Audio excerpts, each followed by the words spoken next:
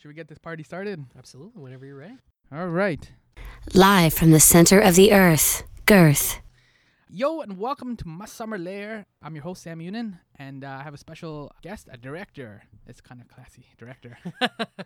Thank you. Introduce yourself and let's go with 3 or 5 favorite sci-fi movies. Since you're gosh. I know, I give you 3 or 5 there. 3 I know or 5, okay. That's still hard, though. Yeah, because I feel like I'll say them, and then I'm going to miss out on a couple of them. So we'll try and get through this. So I'll introduce myself first. My name is Reese Eveneshen. Favorite sci-fi movies? Oh my God! And they're probably not going to be. They're going to be like completely unoriginal answers. So we've definitely got like ones that inspired the movie we're talking about. So you got Terminator, you've got RoboCop. Oh my God! Why am I blanking on this? I own so many sci-fi movies. And we're talking about you directed Defective. Yes. So, we're talking about a film I directed called Defective. Yeah. So I got RoboCop and Terminator. RoboCop, Terminator. Those are good ones. Love Total Recall, the original, obviously. So we got 3 now. You can't leave Star Wars New Hope off the list because it's sort of classic. And then this is a tough one for me because I absolutely love Star Trek, but it's hard for me to pick exactly which one I like because there's just something all enjoyable, specifically that original series. You're like the original run Captain of Captain Kirk. But and I mean, there's definitely movies that are better than others, but I sort of have an affinity to liking all of them. So we'll go with Wrath of Khan for now. Wrath of Khan's a good one, yeah. It's a classic, but... Yeah. I found Star Trek First Contact, just a solid balls to the wall like sci-fi. Yes, yeah. Like even if you're not a Star Trek guy, it's just like it's a solid sci-fi movie. Like, you can kind of watch it outside of that series and it works just fine. Yeah, so, yeah. All right. Yeah, I knew that was gonna be a hard question. Like we're starting off. Well, it's funny too because it's like if you had time to think about it, yeah, I could probably go, yes, here's some really intelligent ones, but I don't know. Would you call?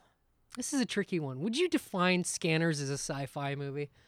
Because I kind of do. Yeah, I would give it. Yeah, I'll give it to you. Yeah. Yeah. And you get the CanCon in there. Yeah. So definitely, I'd go with Scanners. I really like that one. I mean, sci-fi is such a broad range. I mean, technically, Superman movies are sci-fi. Yes, right. That's He's true. an alien from another planet. Yes, that kind absolutely. of quote unquote qualifies as sci-fi. Absolutely. Yeah. You know what I mean? So, and nowadays too, the genres are kind of getting elastic. Defective was at Toronto After Dark. That festival is kind of known for having kind of on type of genre-ish type movies, right? Yes, kind of things that blend horror and sci-fi and things that don't fit neatly into always one category. For sure. Yeah.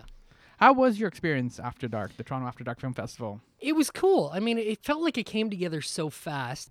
I mean, it was great that we got in there at all, frankly, because we were having a what's the language like on this? We're internet radio. So I can swear and stuff. I'm not going to be too big of a potty mouth. No. We have no swear jar here. No swear jar. Excellent. No, we were having a hell of a time getting into. That's pretty mild. yeah, I know. Okay. I'm censoring myself. I'm still going to be good because my mom or dad might listen to this. Oh, and, throw me under the bus. So, but we were having a tough time getting to some finding a good place to have a world premiere. And then over the summer, Toronto After Dark had reached out to us. And they'd seen a screener and they really liked it. And we were kind of in that gray area of are we going to get in? I'm not sure. And then we got in and it felt like everything just rocketed. And then the day got there and then we did it and then the screening was over. And then it was just I don't even know if I had time to process the whole thing. So, but overall, it was definitely a good experience. I didn't necessarily know what to expect. I mean, we've never really shown it to an audience at all. So you're just... I mean, with any project, you have your own version in your head of what you think it's going to be. And then when you're sitting there with the audience watching it, you're like, oh, my God, it's like I'm watching a whole new movie. Yeah. I think it went over pretty well, though. So. And you can detach yourself enough to, focus on the audience's reaction. Because sometimes, especially the first couple of screenings, some filmmakers kind of focus or obsess about, all the mistakes or whatever. I'm like, oh, we should use the alternative scene for this or, Yeah. You know what I mean? No, I'm pretty good at separating ways because my favorite part is I like watching it with an audience. So I was really looking forward to that. But it's still hard to kind of, the benefit is that I've seen the movie so many times that you can just sort of go, whatever, I know what to expect and I can kind of sleepwalk through some of it. But no, I was able to separate myself and kind of watch the audience and get a good feel off of that. So, yeah, it was pretty cool. What's neat is afterwards when you start hearing people's reactions to your movie and hearing what they think of it, and then it gives you a whole new light on oh, that's interesting. I didn't think that people would think it would be like that. Yeah. So, What kind of movies? You mentioned Terminator, RoboCop off the bat when I asked you about the sci-fi movies, and those are kind of obvious. Did people kind of pick up on those, or like what kind of feedback and kind of movies and stuff did people reference as they watched the film? I heard a lot of people reference Judge Dredd of all things, like more so not the movies, although there's one good movie out of that, and The Handmaid's Tale, which I have not seen. I haven't seen that either. Yeah. So I thought that was interesting. I mean, I know kind of vaguely what The Handmaid's Tale is about, but. Yeah, I heard a lot of Judge Dredd. Nobody really brought up RoboCop, which I thought was interesting. Heard a couple Running Mans, which was fun. Oh, yeah. I mean, Running Man's, arguably a classic, although the book is definitely better than the movie. Yeah, yeah. The movie has just enough cheese to kind of keep it out of that kind of like amazing movie quality. Yes, exactly. But enough cheese to make it fun. Yeah. It's they didn't quite hit it either mark, right? Yes, yeah, exactly. I mean, I always kind of saw Defective as like the sort of Logan's Run, Soylent Greenish type of movie myself, but there's a couple dated references that some people just have no idea what the hell I'm talking about. So. You mentioned The Handmaid's Tale. Is that a casualty of putting on a movie like this under the Trump era, I guess, for lack of a better term? Just because people kind of then they read into it right away when these kind of sci-fi dystopian, these kind of unhappy futures, they're kind of a warning, like a universal warning. Yes. That's how they're supposed to kind of operate, right? Yeah, Fahrenheit 451 is still just as relevant now as when it was published in 1950. Yeah, totally. But is this a casualty of being putting on a movie like this under the Trump era? You know what? Probably a little bit. I know it I have a feeling based on a couple things I've heard that it made it a little less appealing to some people to go see because they thought the general concept was starting to hit a little too close to home, which is funny because when we made the movie, like certainly when it was written, there was no political agenda behind it at all. It's not like we're sitting there going, oh, yes, we're going to reflect on the times. I mean, it starts with, well, what do I find entertaining and interesting and what do I think is going to be a fun story? And there doesn't seem to be any, like, again, what you're saying, like how the audience reads it, but from my reading, like, it doesn't feel like it's a Trump allegory or anything like that. Oh, not at all. And it's not trying to be. I mean, I think any social commentary or relevance that you see to today's issues really is kind of in the eyes of the viewer and not so much intended by the guys who made it. So. That's fair, yeah. But I mean, it is unavoidable in this day and age. It really, any dystopian thing now, I feel like people can read into and go, it's a reflection of this, this current political climate. So. We've been talking about Defective. Can you give us a kind of a breakdown on the synopsis a little bit more to kind of flesh it out? We've kind of touched on some of the themes with the dystopian future. Sure, yeah, absolutely. Well, I mean, in my mind, it sort of takes place in the near future. I'd say like 5 to 6 years from now. And what's happened is North America has its first certified police state. That's totally illegal, totally sponsored by a massive corporation called the SEA. State Enforcement Agency. State Enforcement Agency, yes. And, they patrol the streets and they're there to keep crime levels down. But as always, behind the scenes in these movies, there's some nefarious dark secrets going on. And on the streets, we have these urban pacification units called the Preservers of Peace, also called Suits in the movie. And if you don't follow a certain set of rules or guidelines in this world, you're deemed defective and almost executed immediately. So in the midst of all this, a brother and sister, the brother Rhett Murphy, has to go on the run with his estranged sister that he hasn't seen in years, and they have to try and get out of the police state, and they run into all the chaos that goes with that. It's a really great comedy. So, I know it's a heartwarming family. Yeah, heartwarming family drama comedy. People are taking it far too seriously. Yeah, I thought it was a comedy. So. Yeah, it's like you said, it's up to the eye of the beholder, right? Yeah, exactly. You just throw it out there, and whatever happens, happens. Yeah. In terms of the suits, and you mentioned like they're enforcing the laws of this land. Yeah. They kind of have a stormtrooperish quality to it from like Star Wars, right? Because at first they seem kind of robotic, and then one of them gets killed. I hope that's not a big spoiler, but one of them gets killed, and then there's blood that comes out. Yeah. So it's kind of a weird balance. Like they're kind of robotic-y, human-y, cyborg-y. Yes, yeah. If anything, that might be the one thing I do regret now is that I've seen one or two reviews that are like, I just don't understand these robots. And I'm like, oh man, like we never intended for them to be taken as robots, and it didn't really feel like that on set, but it's always hindsight is always that thing where you look back afterwards and you go, man, they really do look like robots. Because when you're on set, they're hunks of plastic walking around, right? But there wasn't any definitive idea to base them specifically off of stormtroopers. I mean, a lot of it was based on, in Taiwan, the time that I was writing the script, and they probably still have it. They had like a Taiwanese death squad, which was like a super uber pacification. These guys in like crazy SWAT uniforms with fully covered masks, and you can't see their face. There's no identifiable features of a person under that. So it was more or less trying to do that. But then once we got into the design idea, it was like, well, this is kind of an opportunity. We're sci-fi. Let's try and come up with a cool, unique design, which is what we came up with. But like you said, the thing with that is now people assume they're robots in the movie. But like you, that you caught on, once they start bleeding, I guess it is kind of fun to go, oh, this isn't what I thought it was. Yeah. So, yeah. Well, I was initially confused. I mean, as a kid, when the first Star Wars movies came out, Luke Skywalker and all that, it was hard to understand, too, what the stormtroopers were, whether they were human or not. And they've kind of since fleshed that out a little bit more. And now they have, in the new ones, I think his name is Finn, the black dude. Yeah. And so they've kind of fleshed it out, and they've kind of now completely like there's a human dude under there. Yes, yeah, right? yeah. So, but I bring it up because it's initially at first too, when I wasn't sure whether they're kind of robots, I thought that was an interesting idea because it's like there's no humanity to appeal to. Exactly. Right. And I mean that's ultimately the concept is kind of like I said about those Taiwanese death squads is that there's nothing for you to connect to. I mean, it could be male, female, anybody in these suits, and they all have one uniform voice that comes through this mask. And that's the point of it, is that you're not supposed to identify with them. You're supposed to fear them 24/7. So, but you can also bleed with them. It's the same thing like you mentioned RoboCop as well off the top. RoboCop just kind of has a black and white version of the law. Like, yes, yeah, exactly. You know what I mean? Like, you're jaywalking, that's it. There's I'll let you off with a warning or something. Yeah. Right? Yeah. And you just hope he doesn't, like, shoot you or something. Yeah, He doesn't go yeah. over the top. Yeah. But, yeah, there's no way to even just kind of, like, appeal or, like, protest your case or, yes, like, get off with a warning. Yeah. It's a very black and white world. Yes, absolutely. Yeah. What kind of sparked all these ideas? Then, like you said, this wasn't written in response to Trump or anything like this. So you'd written this obviously a couple of years before all the Trump stuff happened. So what was kind of like the spark? I mean, well, a big part of it.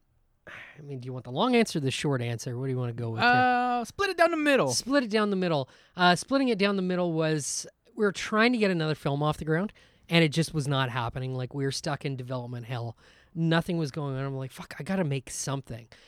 And I love sci-fi movies. I will admit I'm not as brushed. I'm not like enough of a sci-fi guy that we could have like ultimate quiz here, and I don't know if I would pass it, but definitely a fan of sci-fi movies, specifically in fiction.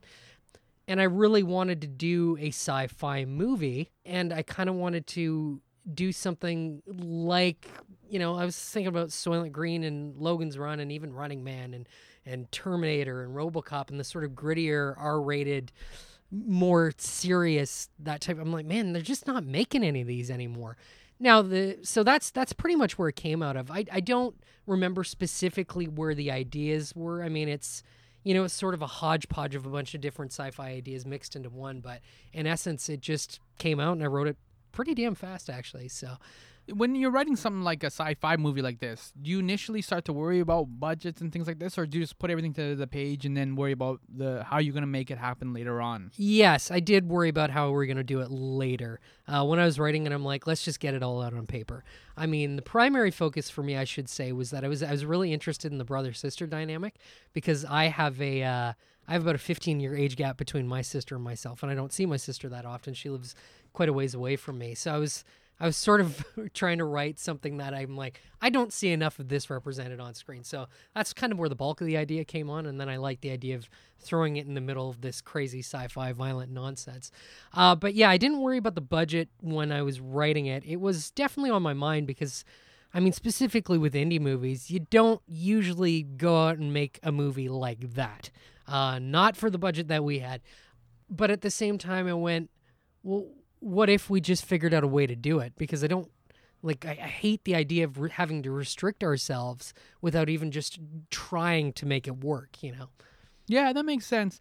And the other thing, too, is, like, sometimes when you have, like you mentioned, like, being an indie film, you have that creative mentality where you have to cut corners strategically. Yes. And that sometimes forces and prompts a lot of creativity. And is that kind of what happened as well in your set? Yeah, a little bit. I mean, there's always this preconceived notion, and it's not unfounded with independent film that, one location, limited characters, and I'm not saying that that's the wrong way to do it, but sometimes as a filmmaker, you get into it because you want to make the movies you want to see.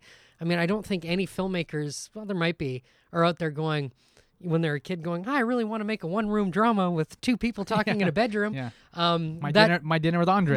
And I love My Dinner with Andre, Yeah. but that was not my aspiration. Yeah. So, we definitely had to, I mean, because of the budget we had, there was a lot of creativity that had to happen on set because the idea was, specifically between myself and the director of photography, Isaac Elliott Fisher, was we want to try and pull off everything we can and just try it. And if it doesn't work, then we cut corners and find a way. And for the most part, I mean, we did, it's debatable whether it's successful or not, we did pull off the bulk of what was in that screenplay.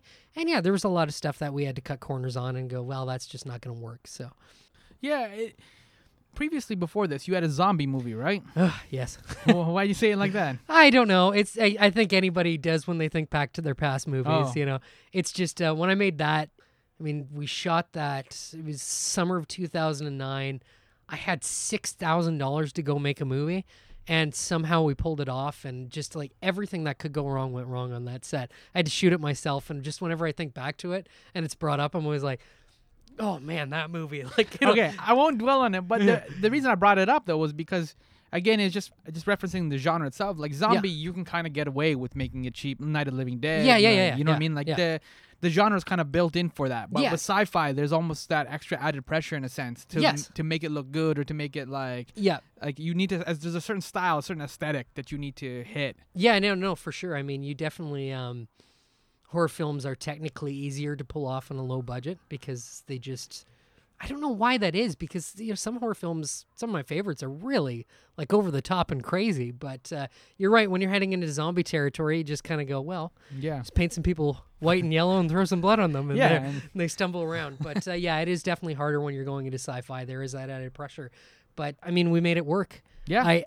I don't know if I could sit here and detail exactly how it worked or how we did it, but just like we found a way to make it work. It was hard. It was definitely one of the toughest shoots we've ever done. So Magic, yes. And the other reason I bring up the zombie to sci-fi thing is that this is also a lot more technical too, right? Because with filmmaking, you generally, no matter what film you make, whether it's My Dinner with Andre or this, Defective, you have to balance the technical aspects of filmmaking with the creative aspects and making sure you get whatever you need out of the actors and it's all working and the story flows and all that jazz. But this is also another layer of technicality, right? With all, because you had a drone in there, you had the suits, and you had to make sure they moving and working and not stumbling over things. Yeah. Was it difficult to balance all that kind of technical focus as well with the creative, or was it kind of all smooth? We didn't. I mean, it was difficult, but it's funny enough. It never really felt overwhelming. It was just overwhelming thinking of like how are we going to get through it? But once you were doing it, for some reason, it all came together. I mean, a lot of it was I surrounded myself with really, really, really talented people. Like that's the trick. I mean, a good producer, very good director of photography, who also happened to be a co-production designer, some good builders, some good set people.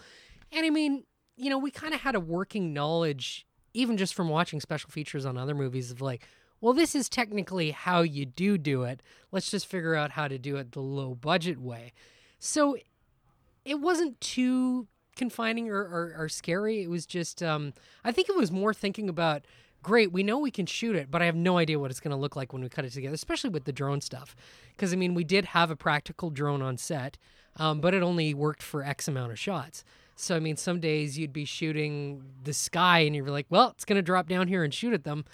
I hope this works. I've never really done that before. Move the camera this way and it'll fly over. So that stuff was a little spooky. But you mentioned having a good crew, the producer. You worked with Possibility Films. Yes. You've been collaborating with them for a couple of projects, right? Yes. Yeah. How did that kind of come together, and just kind of give us a little breakdown of who they are or who he is actually? Well, Possibility Films is pretty much one guy. That's why I corrected it, yeah. Yeah, it was Peter Szabo. And, I mean, Peter and I have been friends for over 10 years now. And, I mean, he's been making short films out there because we're from Guelph, Ontario, which is just outside of Toronto. And he was making a bunch of short films, and we met up on somebody else's film.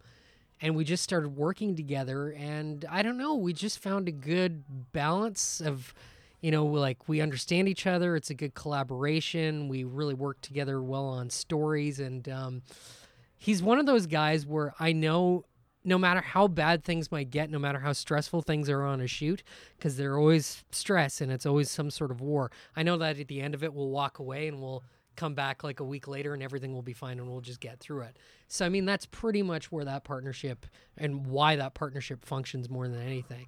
And he's just very understanding of, like my process, I'm understanding of his process, and we don't get in each other's way when it comes to doing it. So, and I mean, we're just stubborn and we persevere through tough storms. So yeah, that's cool. Yeah, I mean, a good producer is half the battle sometimes for a film. Yes, I think a lot of people think it's like, obviously actors and all these other things are important, but having a good producer, having that good backbone, to kind of guide the ship. Yeah, not enough credit is given to producers, because I mean, as the director, you are the captain of the ship, but I mean, there's the guy who owns the ship, and is like making sure that there's money spent towards that ship. So producers are very important.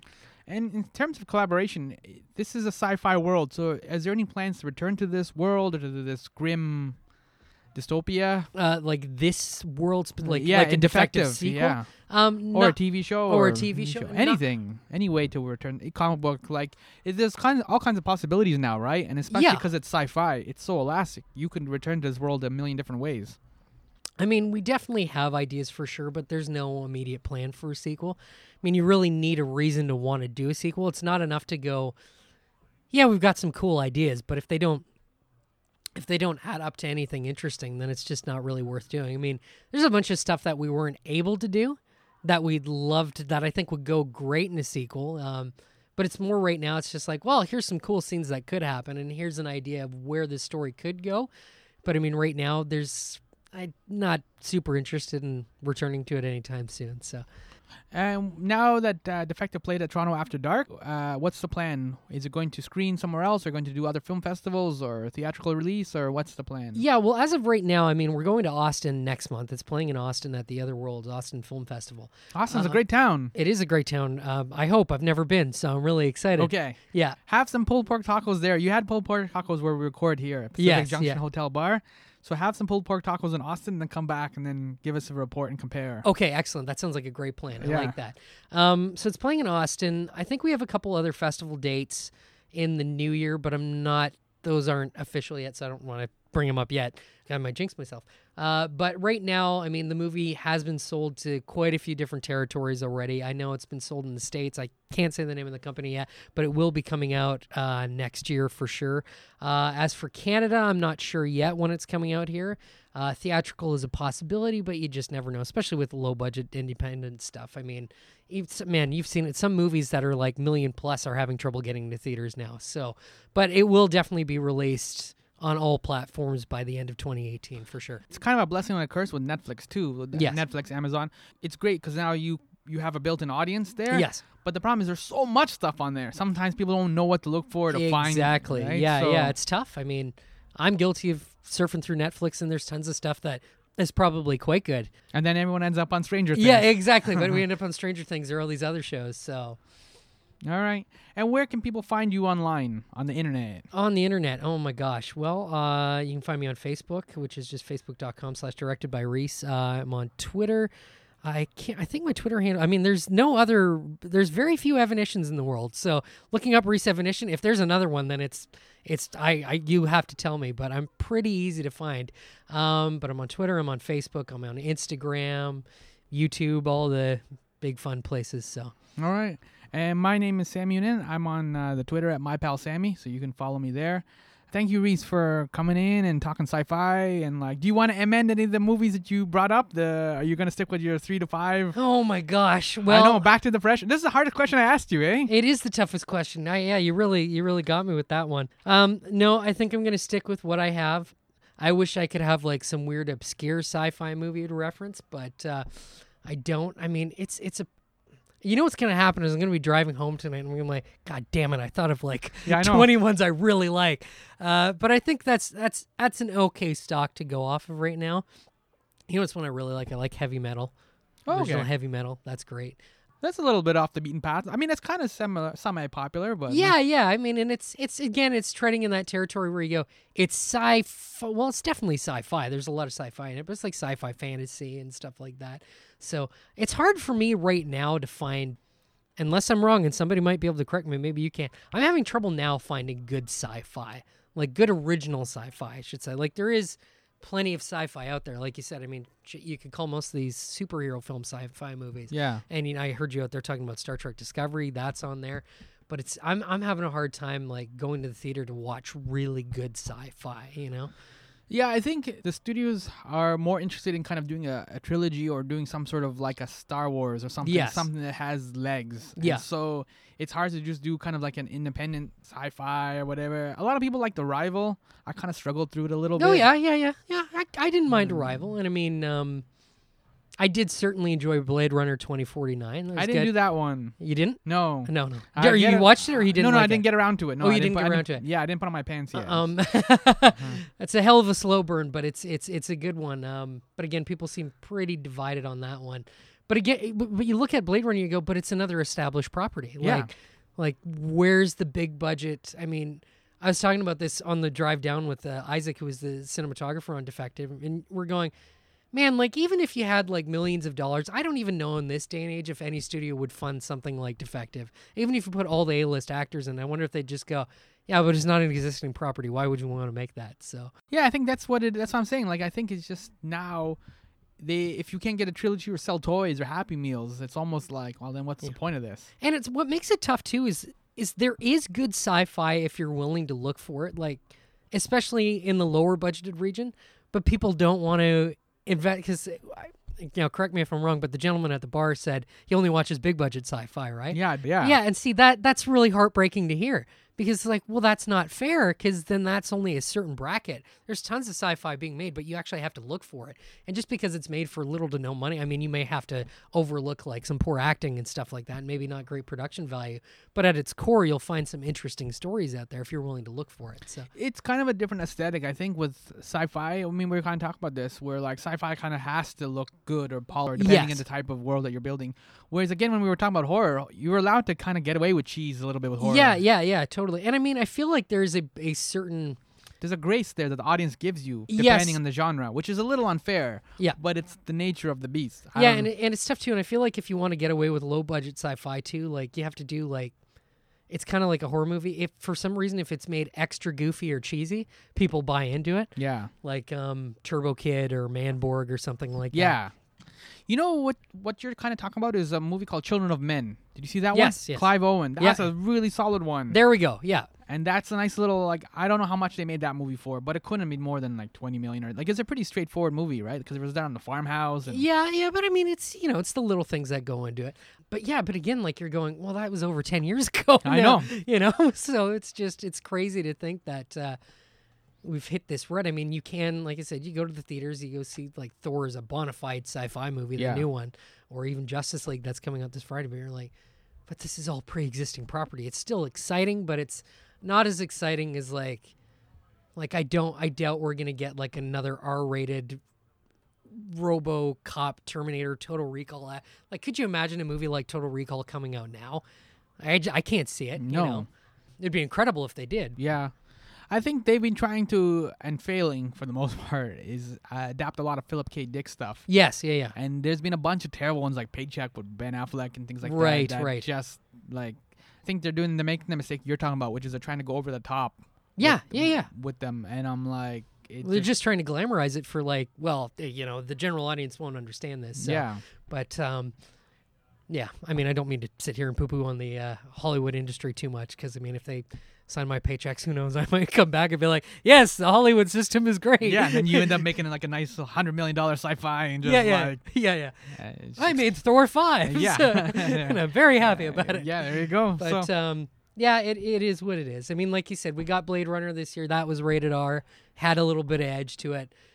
totally bombed at the box office. So just like, damn, there we go, you know? It might be a thing similar to like Westerns, where Westerns are kind of out of vogue for this period of time. That's true. And then you just got to wait for the audience, I guess, to kind of come back around, or somebody like a Quentin Tarantino or something to make like a nice little... Yes, You need that guy. You need a guy or a girl, whatever it is, but you need a guy to like... Yeah. Spark Kevin Smith or somebody. Yeah, like somebody's got to come out that has some clout. Yeah. That makes like the weird sci-fi movie and everybody goes, oh yeah, sci-fi's cool. Yeah. So, yeah, we'll see, hopefully. Okay. Well, and you will have to come back after you've had some pulled pork tacos in Austin. I will, yeah. So do come back and give us a report. Excellent. Thank you, happy Reese, to do that. for coming in and hanging out. And we covered sci-fi, we covered Defective, we covered Toronto After Dark experience. We covered a lot. So it was good. Thank you. Thank you very much.